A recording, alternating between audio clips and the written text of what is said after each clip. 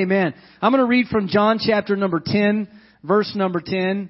Most of you can probably quote it with me, but I'm going to read it, and we're going to hop off and see what the Lord has to say to us tonight. John 10, verse number 10. I'm reading in the English Standard Version, and it simply says that the thief comes only to steal and kill and destroy. This is Jesus speaking. He said, "But I came that they may have life and have it abundantly." Somebody say that. Have it abundantly. Jesus said, "I've come that they would have life abundantly." And even the scripture in the Greek really means super abundantly. An amazing surplus of life that He wants us to have. And so tonight I want to talk a little bit about the good life. Amen. Some of them are living the good life in Israel tonight. Others are living the good life on spring break this week. But we're living the good life right here on Wednesday night. Amen. Amen. Let's lift our hands and let's just ask the Lord to touch this lesson tonight. Lord, we pray, God, that You would come and talk to our hearts, talk to our spirits and our souls. God, I pray that You would open up our mind to receive the revelation, the understanding that You want us to have, to be the kind of Christians You want us to be, God, to live the lives that You want us to live. God, we pray that Your anointing be with us tonight, God, and help us to know the depths of Your love. In the name of Jesus, we pray. And everybody said amen. God bless. You can be seated. A few weeks ago, I found a fascinating new show, and it's called Selling Jets. Anybody ever seen this show, Selling Jets? I was scrolling through because there's nothing ever good to watch, and I found Selling Jets. It's a show that's made after the fashion of the show House Hunters. How many of you know House Hunters? They go and shop for houses. You know it because one's a pencil salesman and the other one does arts and crafts on the side, and they're shopping for like a $2 million home. It's not real. But they're living the good life.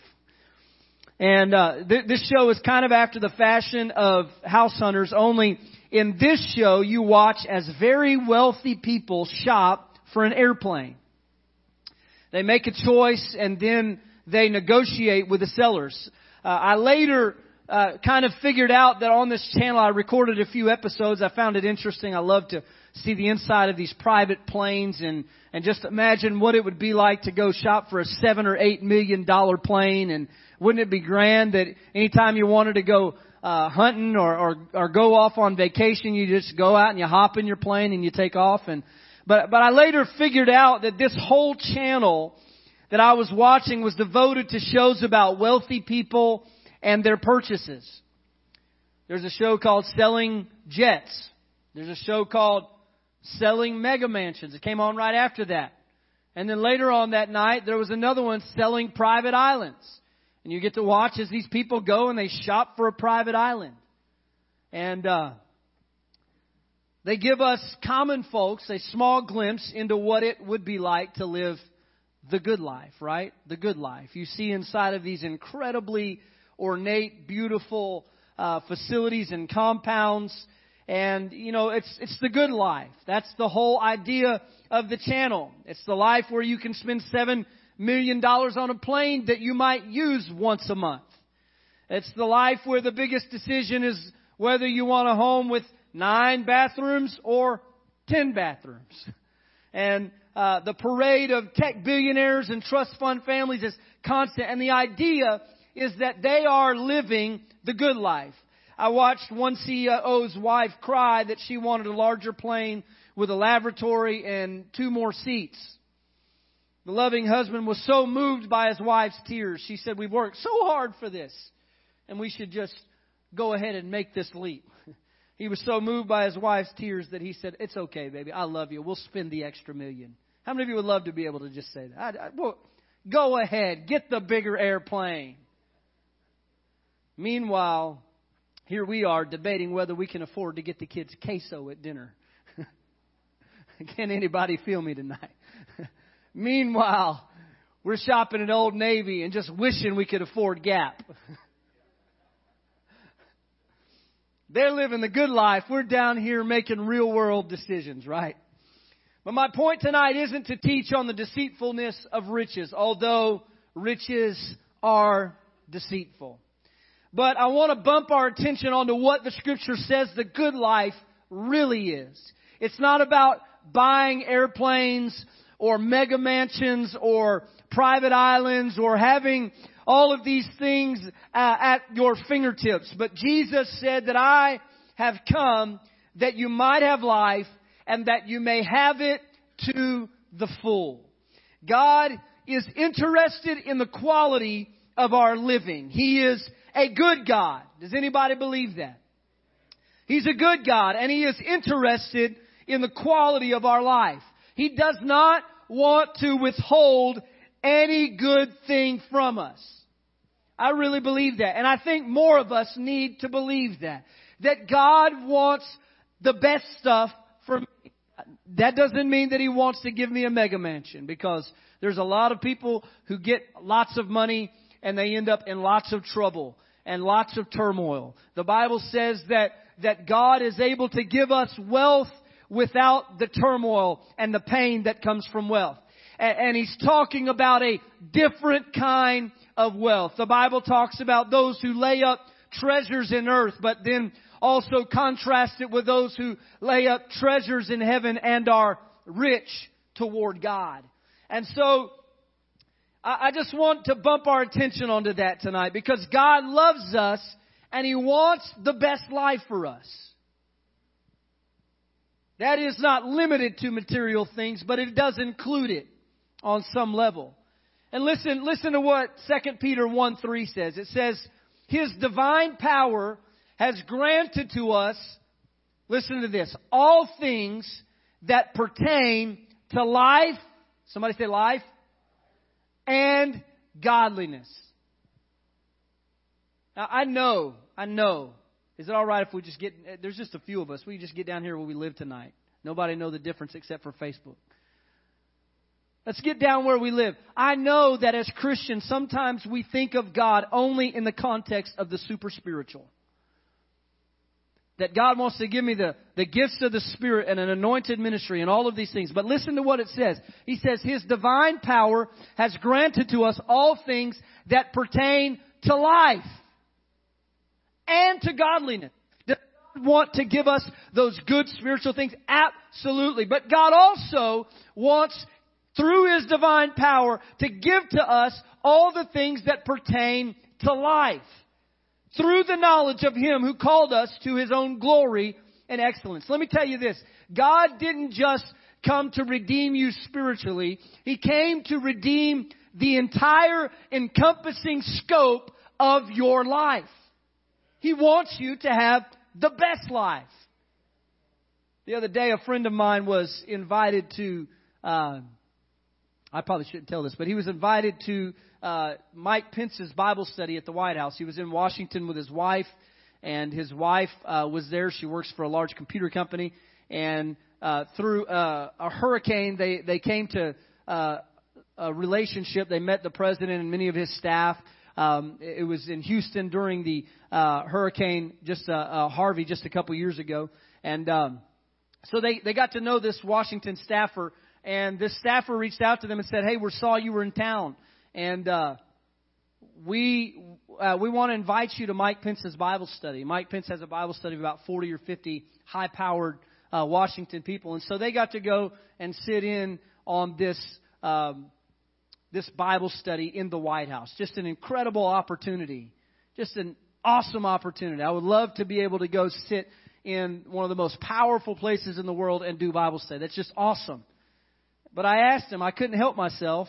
I got a little sarcastic streak. I asked him, I said, "When did all this start for you?" Because he's always blessed. I mean, he's just always blessed. I said, "Did you pick up Joel Osteen's book, Your Best Life Now, and then all this stuff just started happening for you?" I said, "What happened? Tell me the secret, man." And he's living the best life that he can live, the blessed life, right?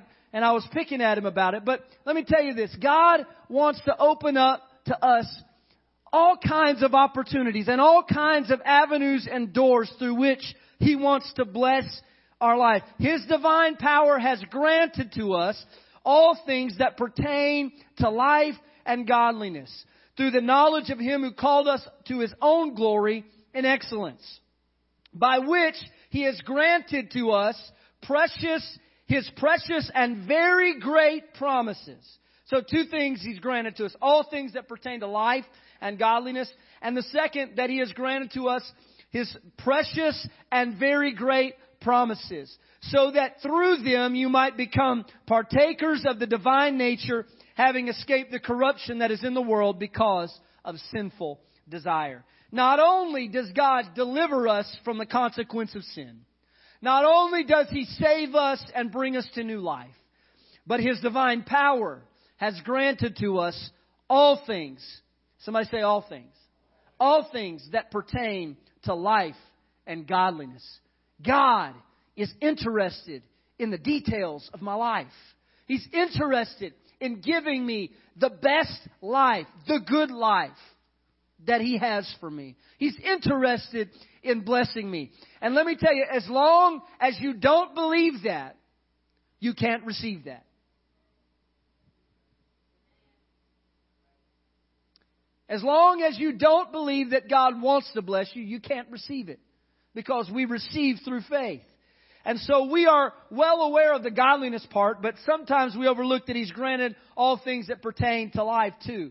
And to put it simply, God cares about the quality of life here and now. He isn't just interested in the eternal impact of the cross, but He is investing His power in the daily impact of His divine power. Not just in the grand scheme, but in the details. It says He's granted all things that pertain to life and godliness.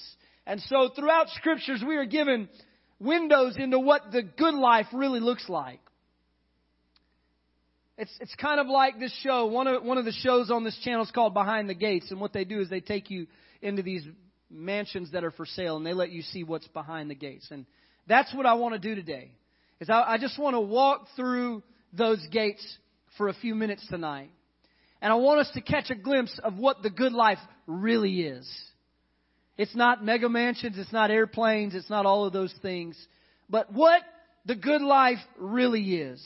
We are shown the incredible, abundant life that Jesus has offered us. And so we're just going to, is it okay if we just take a little tour through the Scripture? I'm not going to preach on one topic. I'm going to cherry pick a few topics about the good life. And this could be a year-long series, trust me, because that's the goodness of God, is you can't plumb the depth. So if I leave anything out tonight, I'm admitting it up front. I can't cover it all.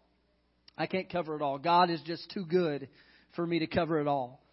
And so tonight I just want to look at a few passages that are going to show us the good life. And the first one is in John 15. If you want to turn there, I'm going to read from verse 1, and I'm going to read throughout the chapter a little bit. But John 15, Jesus said, I am the true vine, and my Father is the vine dresser. Every branch in me that does not bear fruit, He takes away. And every branch that does bear fruit, He prunes that it may bear more fruit.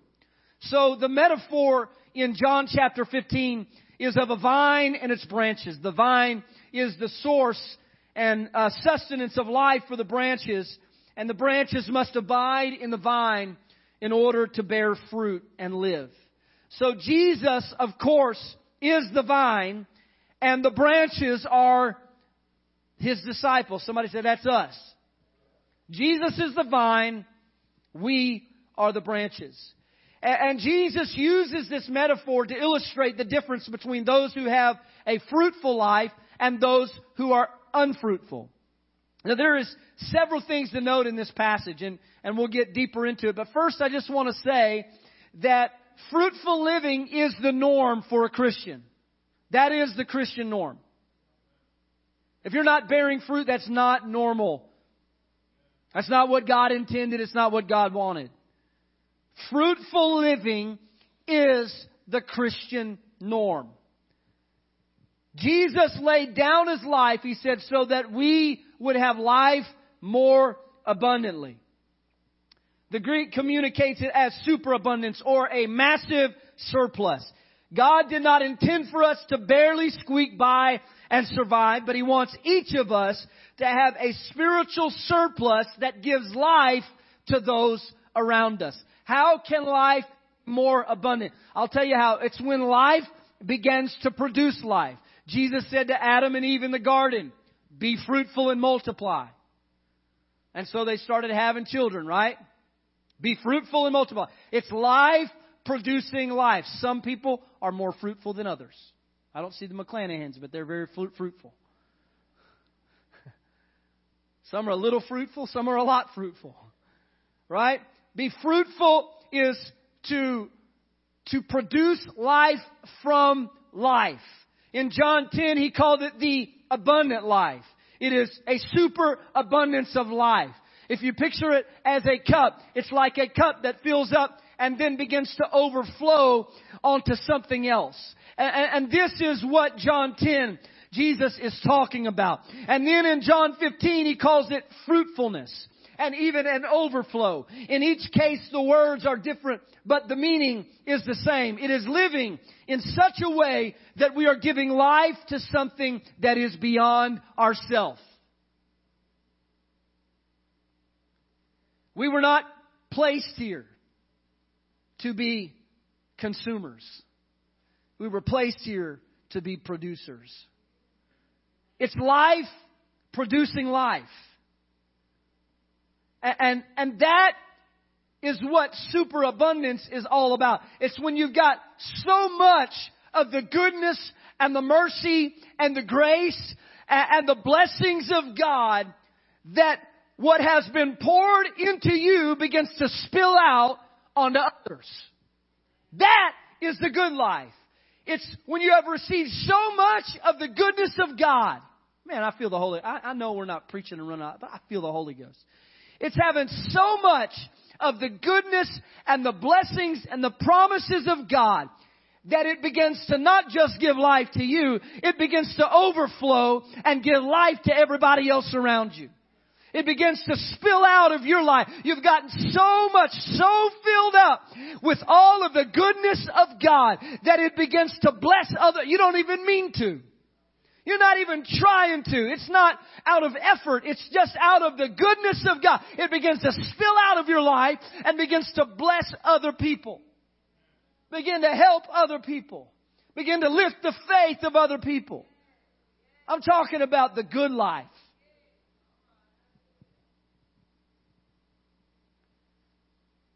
And so Jesus says that fruitful living is the Christian norm. He says every branch, he says every branch in me that does not bear fruit he takes away. But every branch that does bear fruit he prunes that it may bear more fruit. So listen, everybody will either experience the pruning or the parting. You're going to get cut one way or another. That's what the Bible's saying. He says every branch that produces no fruit, it's cut off, hewn down, and cast in the fire. Lack of fruitfulness, you end up separated from the kingdom, from the Savior. But the unfruitful will be cut off and cast in the fire, and they will be removed from the vine altogether. But on the other side of things, you have those who are fruitful. And you know what God does to those who are fruitful? He cuts them. It's the same thing that happens to the unfruitful, except for there's purpose in this kind of pain. There's purpose in the pruning. Because he says he cuts it so that it will bear more fruit. So why weren't they fruitful? Why weren't the unfruitful fruitful? Because they weren't receiving life from the vine. Therefore, they couldn't give life by bearing fruit. There was something interrupting the process. They were connected but unproductive. Something was wrong within the branches. And we know the problem wasn't in the vine because the vine was producing fruit in the rest of the branches. And so in these branches, there was something that went wrong. Some inner problem within the branch that kept it from receiving the life that it needed in order to produce life. So the vine dresser cuts away those whose own inner issues are separating them from the life-giving source of the vine. Notice, however, that even those who are fruitful go through the pruning process. They are cut, but in a different way. They're pruned so as to become even more fruitful. And the dead parts are cut away so that branch can grow and live and produce fruit at a higher plane and level. And so we get to choose whether we are pruned or whether we are parted. When there's stuff inside of us that keeps us from being fruitful, that we've got to deal with the inner issues that block us from receiving life. Because you can be connected but not receiving life. And so we get to choose whether we're pruned or parted. I'll say this, if you're going to be cut, you might as well be pruned. Right? If you're going to get cut one way or the other, if you're going to go through pain one way or the other, why not go through the way that produces life, that produces fruit, that you come out better than you went in? Why not go in that way? And so, here's the lesson, is that we need to stay connected to the vine. How can we be sure that we're living the abundant and good life? Jesus answers in verse 5. He says, whoever abides in me produces much fruit. John 15:5. I am the vine, you are the branches. Whoever abides in me and I in him, it is he that bears much fruit. For apart from me, listen to this, apart from me, you can do nothing. Our fruitfulness does not come from personal effort, but from productive connection. Do you realize what I'm saying? I'm saying I'm not here to tell you to try harder to be fruitful. Because apart from the vine, you can do nothing. Not even a little bit. This is where we deceive ourselves. Well, Lord, I'm just going to run with your ideas, God. I read it. It's good. Yeah. I'm just going to run with your ideas, God. There's a difference between a good thing and a God thing. And understand this, is He's saying that apart from me, disconnected from me, you can do nothing of spiritual value that produces life. You can produce nothing unless you're connected with me. So if you're disconnected, you can tell somebody the truth, but it won't bring them to faith. If you're disconnected from me, you can do good things. You can do good stuff, but you can't produce life unless you are connected to the vine. And so our fruitfulness doesn't come from personal effort. It comes from productive connection. What am I talking about? Jesus says, apart from me, you can do nothing. So sometimes we try to do God things without a close connection to God. We take God's ideas and words and run with them. We try in our own effort to live abundantly, and we end up frustrated and wondering why we are not fruitful, why we are not producing life. And let me tell you something, it doesn't come from doing the right things. It becomes from being connected and intimate with the right one. Jesus says those who abide in Him produce fruit. And I don't care how talented you are, how well you know the Bible, how good of a teacher you are, how good of an evangelist you are. If you don't have a personal walk with God, you're not producing life in anything. I'm going to pat myself on it. That's good. That is good. Because there are a lot of people that think that they can just do the God thing. And they can just throw all of their energy and worldly talent and effort and humanity into this good thing. But understand this, Jesus says that where your life produced abundance comes from is relationship with me. And so I can't get up here and say anything that'll give life unless I'm first abiding in Christ. Unless I'm first connected with Him and intimate with Him. Jesus says it's not about your ability and your effort, but your fruitful living comes from close connection with me. He says that the blessings that come out of your life have everything to do with how closely you walk with Jesus.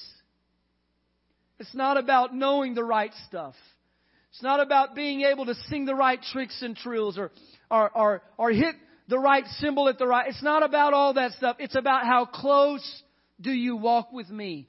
And Jesus understood that there would come people that would use religion and use the church for their own personal ambitions. But He says if you want to have the best life, the good life, then you've got to have a walk with me. Somebody say the good life. It's in your walk. It's in your walk. That's where the good life is. It's not in your ability. It's not in your talent. It's not in your effort. It's not in mounting up this huge pile of things that you can say, look what I did for you, God. Where are the results? No.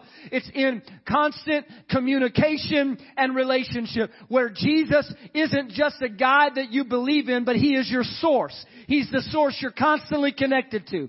He's where Jesus even said, I can do nothing. I can do nothing in my flesh. Only what the Father shows me, that can I do. Only what the Father says, that can I speak. And this is the model of the Christian way, is that we're not just taking a manual and trying to apply it at our own will, but it takes a relationship with Jesus Christ to lead somebody to the life giver Himself. To produce fruit, it takes connection.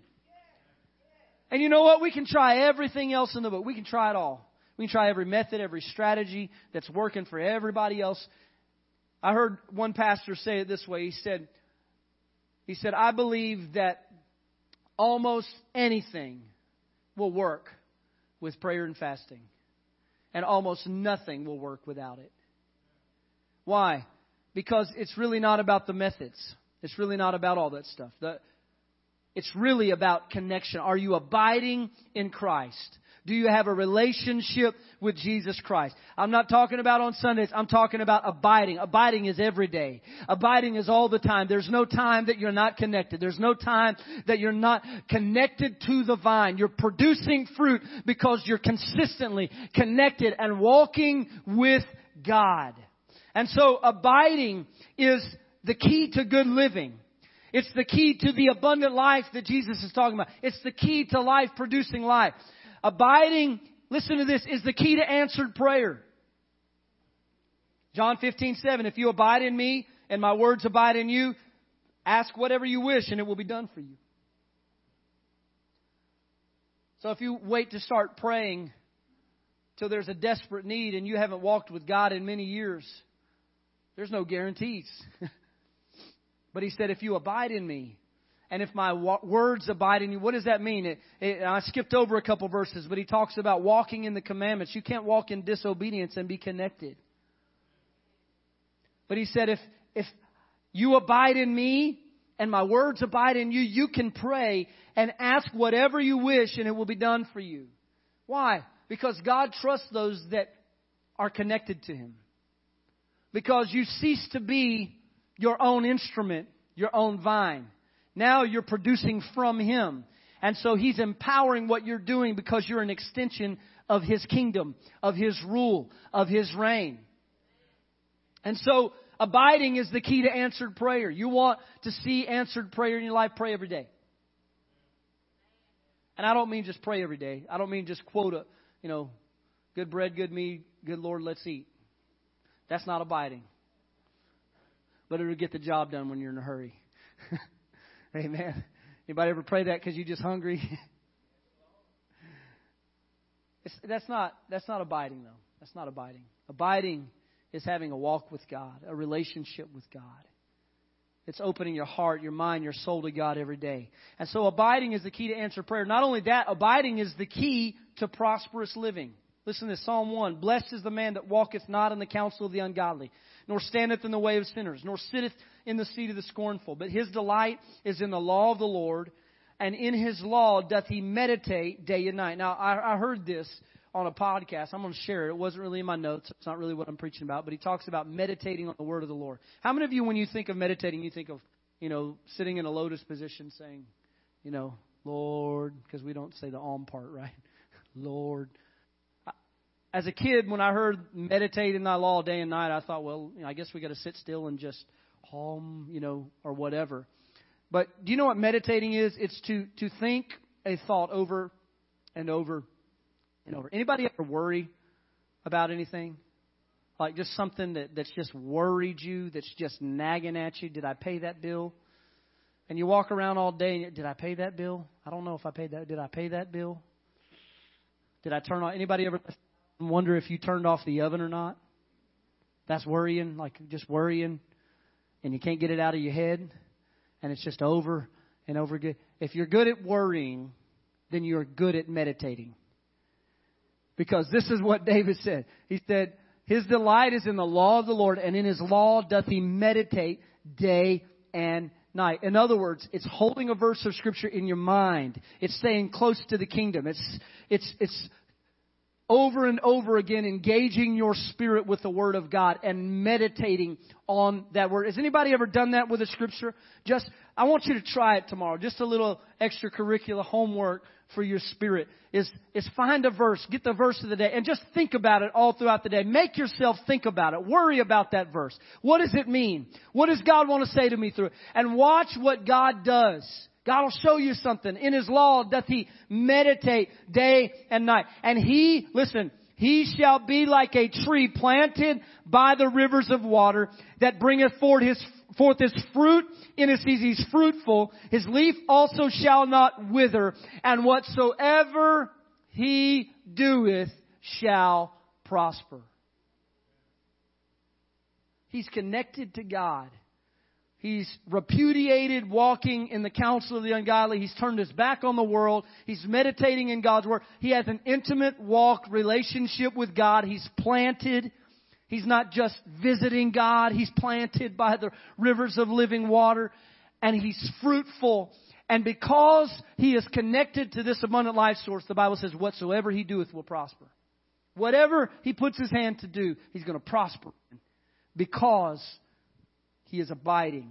He is connected. He is planted.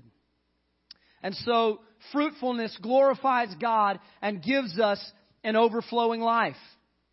John 15:8 says, by this my Father is glorified, that you bear much fruit, and so prove to be my disciples. By this my Father is glorified, that you bear much fruit. Bearing fruit is not about showing off or bragging to other Christians. But God says that when you are fruitful, when you are life-producing life, it glorifies God. And listen to this. In verse 11, He says, these things I have spoken to you, that my joy may be in you, and that your joy may be full. Somebody say full. It's filled all the way up. In fact, the Greek there really means to be overflowing. That your joy may be overflowing. This is the picture of the good life. I'm walking so close to Jesus that my life is overflowing with joy.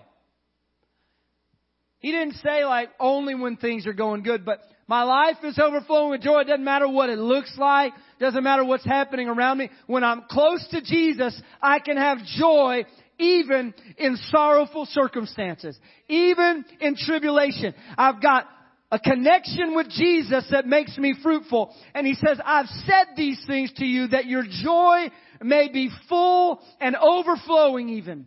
I've said these things so that it's not just about you, but you become a life that is producing life.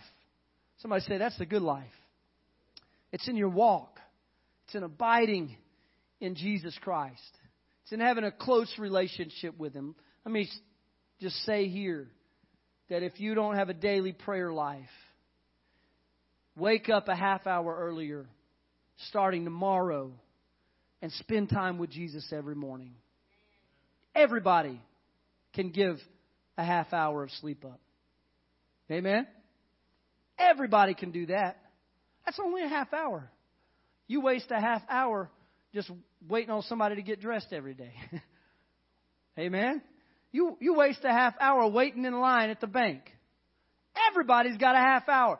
Wake up and give a half hour to reading Scripture and listening to the voice of God and staying close to Jesus. Not only that, it's not just in the morning time, but walk with Him throughout the day. The Bible says, when thou risest and when thou sittest down. In other words, as you go in the way, you should be talking about the things of God and stay connected to the vine. And watch how good your life gets when you walk with Jesus. There's no better life than living for Jesus. It's the good life. It's in your walk. Not only is it in your walk, but it's in your words. Somebody say it's in your words. 1 Peter 3:9. Do not repay evil for evil, or reviling for reviling. How many of you use that word on a daily basis? Don't revile me. You walk into work. You guys been reviling lately? It's not a word we use very often, is it? That word reviling literally means verbal abuse. That's what it means, to abuse verbally. And he says, do not repay evil for evil or verbal abuse for verbal abuse, but on the contrary, bless, for this to this you were called, that you may obtain a blessing. So listen to what he says there. He says, do not repay evil for evil or verbal abuse for verbal abuse, but on the contrary, he's drawing a contrast here, bless them, for to this you were called, that you may obtain a blessing. Anybody catch what he says there? How you speak can determine whether you obtain a blessing. Verse 10. For whoever desires to love life and see good days, let him keep his tongue from evil and his lips from speaking deceit. Let him turn away from evil and do good. Let him seek peace and pursue it. Why? Why not respond the way that they came at you? Why? Why bless them when they are reviling you? Why do that? For the eyes of the Lord are on the righteous, and His ears are open to their prayer, but the face of the Lord is against those who do evil. So Peter tells us that when we are reviled, not to return the favor, but on the contrary, we should bless them in return. Let's be honest, this ain't easy. The next time somebody is up in your face and is saying all sorts of things to you. I shouldn't tell this, but a few months ago we were walking into Target. In case you didn't know, there's a little Irish in our background.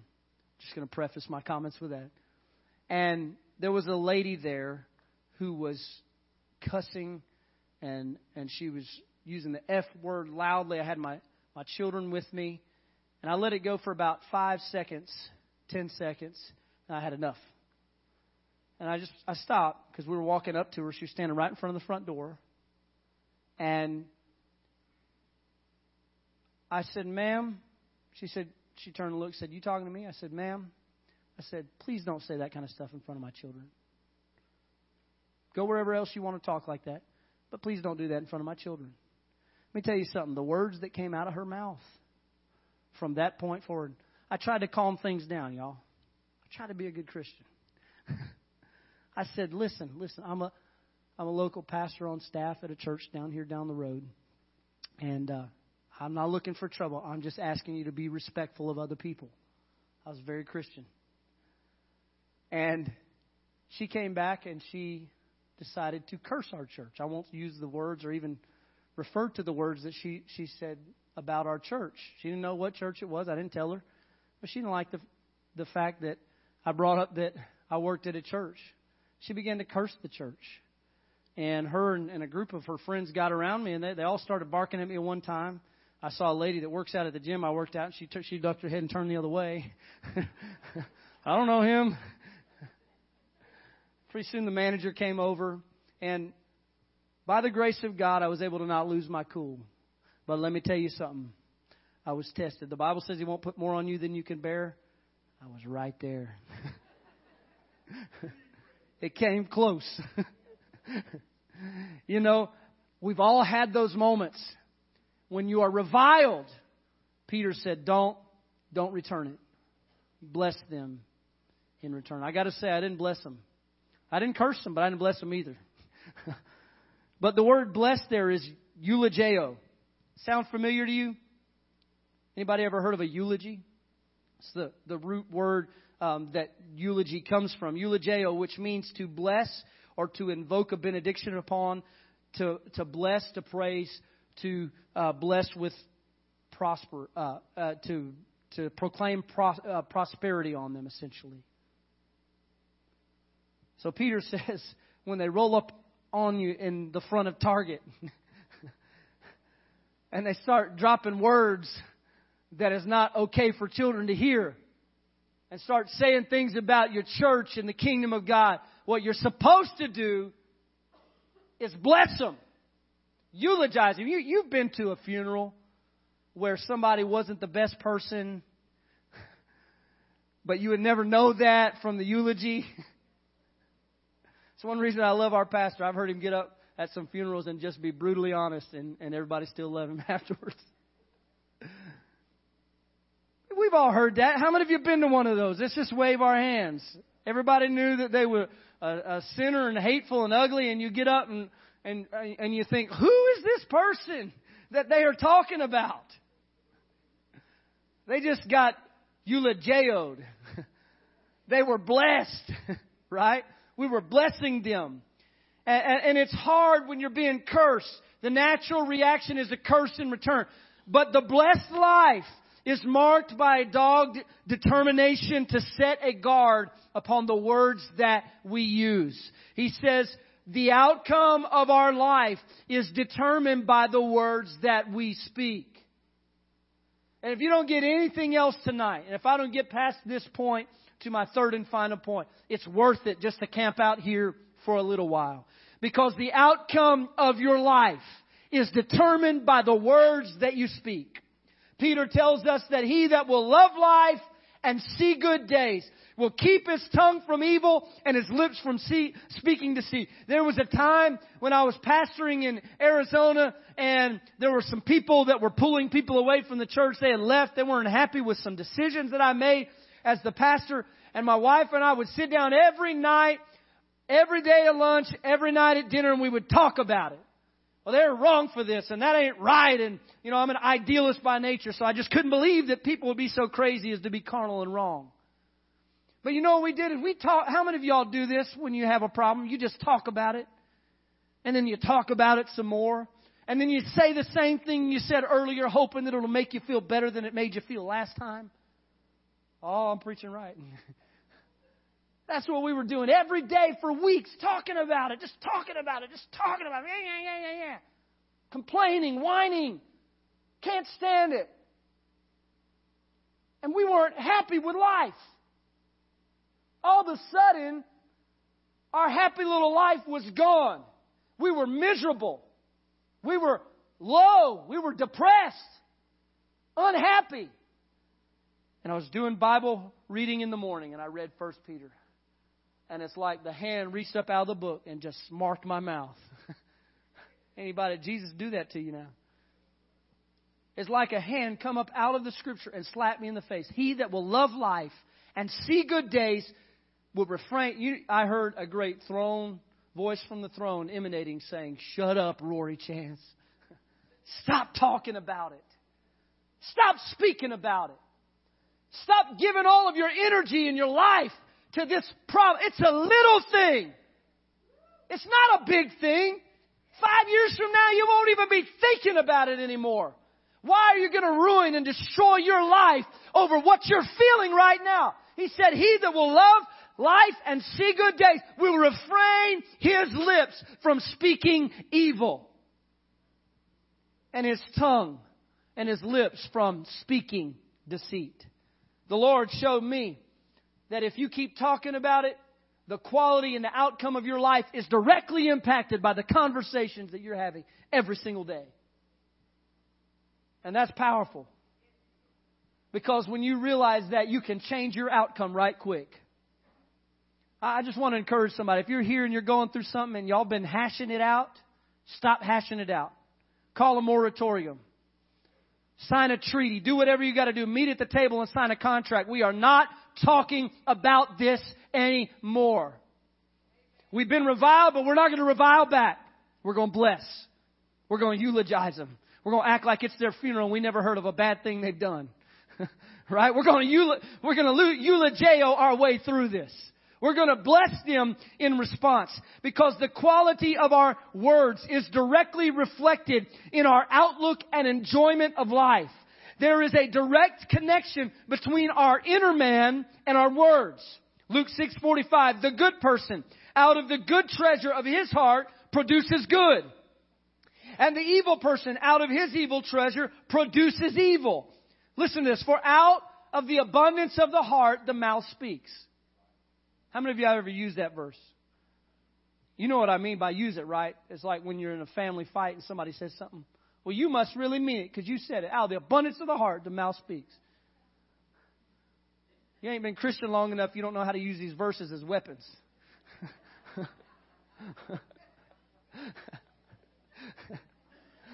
And that's a God's honest truth. Out of the abundance of the heart, the mouth speaks. You must have really meant it because you said it. That's what we... How many of you have thought of it that way? That's how I use it. We've used it to say whatever comes out of the mouth must be deeply rooted in the heart. But the truth is, we all say stuff we don't mean. We all say stupid stuff in stupid moments. And we let our emotions get the best of us. And it doesn't mean that there's an abundance of that in our heart. What the passage is saying is that whatever lives in your heart in abundance will inevitably come out in your speech and ultimately in your life. Peter, after he's betrayed Jesus, they said, "Aren't you one of the Galileans?" He said, No, not me. I don't know him. And they said, "Thy speech betrayeth thee." You know, your speech will tell on you. The stuff you talk about is telling a story.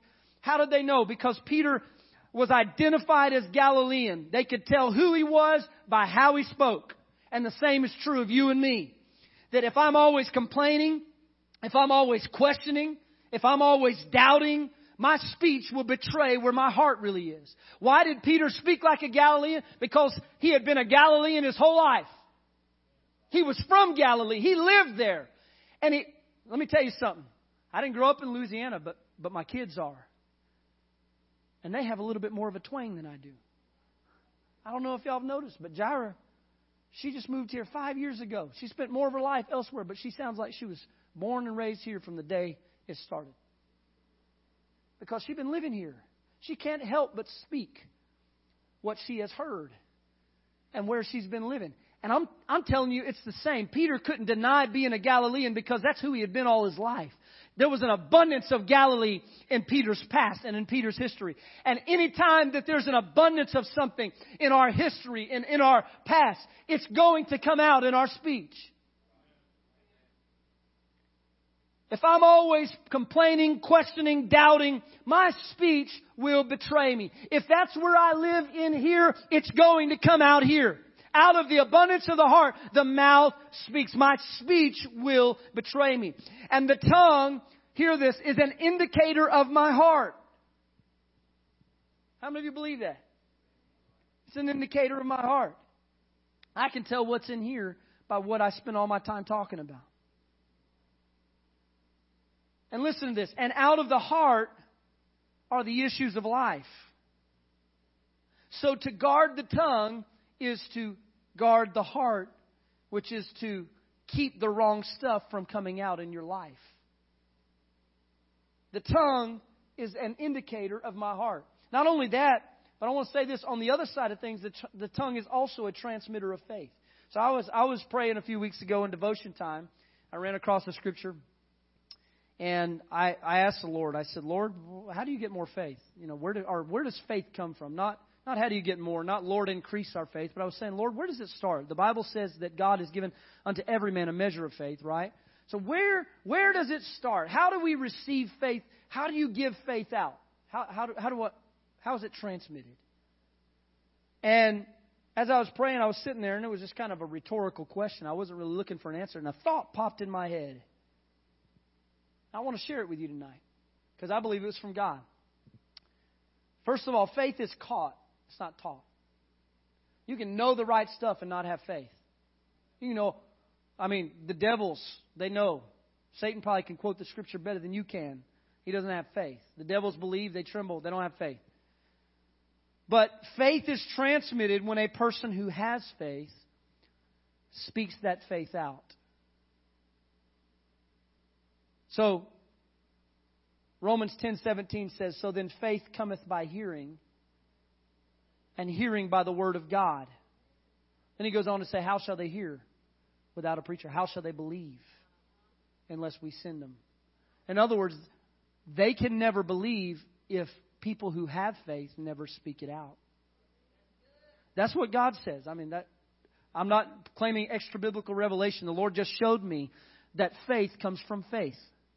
It's transmitted. It's like a disease, an airborne disease. When you sneeze and let it out and the flu jumps on somebody else, It's the same thing with faith. When you let it out, somebody else can catch it.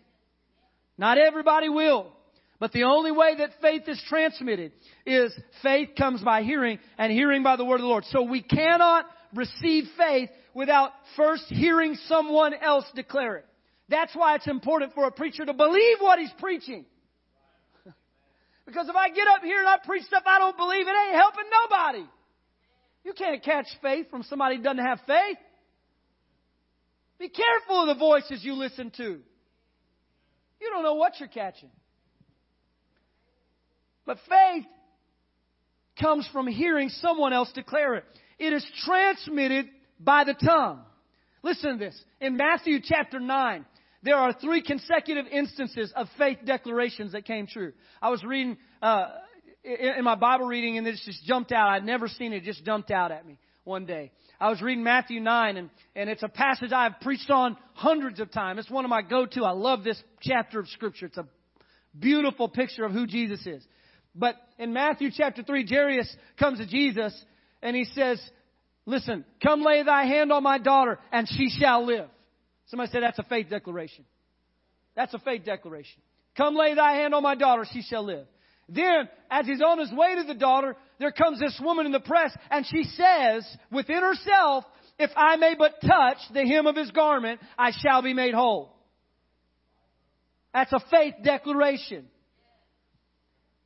And guess what happened? Is when she touched the hem of his garment, she was made whole. She spoke it, then it came out in her life.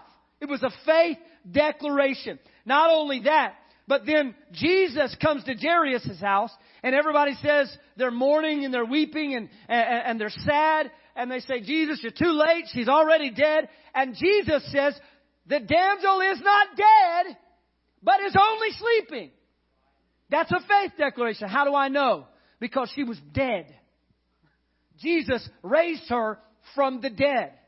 And so the Bible says that these 3 things happen in this passage of Scripture. And all 3 of them, it came to pass just as their faith had declared it to be. Do you want to know why? Because the object of faith was right. And when you have faith in Jesus, you can speak in faith. Lord, if you'll just touch my daughter, if you'll just lay your hand on her, she shall live. And you know what? Jairus was right. If he would lay his hand on her daughter, she would live. You know, the woman with the issue of blood, if I can just touch the hem of his garment. Why? Because Jesus was the object of their faith. There are faith declarations that we need to make. We need to learn to speak faith and not speak doubt, not speak fear, not speak all these other things. We need to learn in situations. I love the little old lady that brought her son back to Elisha, and he says, what is wrong? She wouldn't even say it. She wouldn't even speak it. She says, it is well with my soul. That's all I can say right now. It is well with my soul. Was she really well? She was upset, but it was all right because she was claiming in faith that everything was going to be all right. She wasn't going to give life to doubt, to fear. Let me tell you something. If you don't believe that there is the ability to speak things in faith, you aren't reading your Bible. Jesus passes a fig tree that isn't producing. And he curses the fig tree. And the Bible says that a few days later, as they're on their way back out of town, the disciples see it and they marvel because they remember him cursing the fig tree, saying you'll never produce again. And here it is withered from its roots up and it is dead. Jesus was able to speak things. And Jesus says to them that even so you, if you have just a mustard seed of faith, just a tiny bit of faith, so you can speak to the mountain and say, be thou removed and cast into the sea, and it shall be done for you. Am I saying to go around proclaiming, Lord,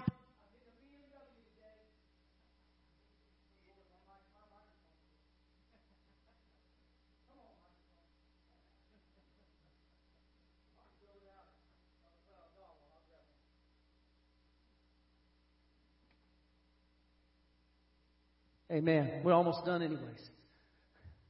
But I can speak things in my life that when I'm abiding in Him and when I'm close to Him and when I'm proclaiming faith in Him, that things can come to life. Proverbs 18:20 shows us that what we say determines what we see. And I'm not going to get to my last point, but that's okay. In the King James, it says, the power of life and death are in the tongue. Proverbs 18:20. Wise words satisfy like a good meal, and the right words bring, listen to this, satisfaction. That's the good life. The tongue can bring death or life, and those who love to talk will reap the consequences. The power of life and death are in the tongue. So when we speak, we give life to a thought. We will not be judged by every idle thought. Have you ever noticed this in Scripture? It doesn't say we'll be judged by every idle thought, because if we are, we're all in trouble. Because you thought about killing your kids this morning. I know it's spring break. But the Scripture does tell us that we'll be judged by every idle word. I believe that judgment isn't talking about eternally, but also here and now. That when we speak these things, our words are shaping our life and the lives of those that we are speaking to. What a great ending point tonight is that our words are either bringing life or they are bringing death. They're either life producing life or death producing death. The way that I speak to my spouse is either producing life in my marriage or death. The way that I speak to my kids is either life or death. It's in the power of the tongue. The things that you tell your children and say to your children last with them. It's something that scares me to death, because a lot of times I don't think before I speak. But hear me tonight, that the good life is a life that is filled with words of faith. Peter tells us that even when we're verbally abused and reviled, we should speak blessing. Refrain from retaliation, from complaining, from giving voice to doubts and fears and the lies of the devil. And instead, we should speak life. We should speak faith. We should speak hope. We should declare things that are not as though they are. Speak mountains to be removed. Speak to the fig trees that aren't producing in your life. James 1 tells us that we should ask in faith without doubting, because the one who doubts should expect to receive nothing. And so our words are impacting our outcome in life. Why? Why does Peter say this? Peter says, because the Lord's eyes are on the righteous and His ears are open in their prayers. In other words, God is listening to the words of our life. God is paying attention. And the good life is connected to the kinds of things that we're talking about. Therefore, whatsoever things are good, whatsoever things are pure, whatsoever things are of a good report, think on these things. The stuff that we're talking about is killing the good life.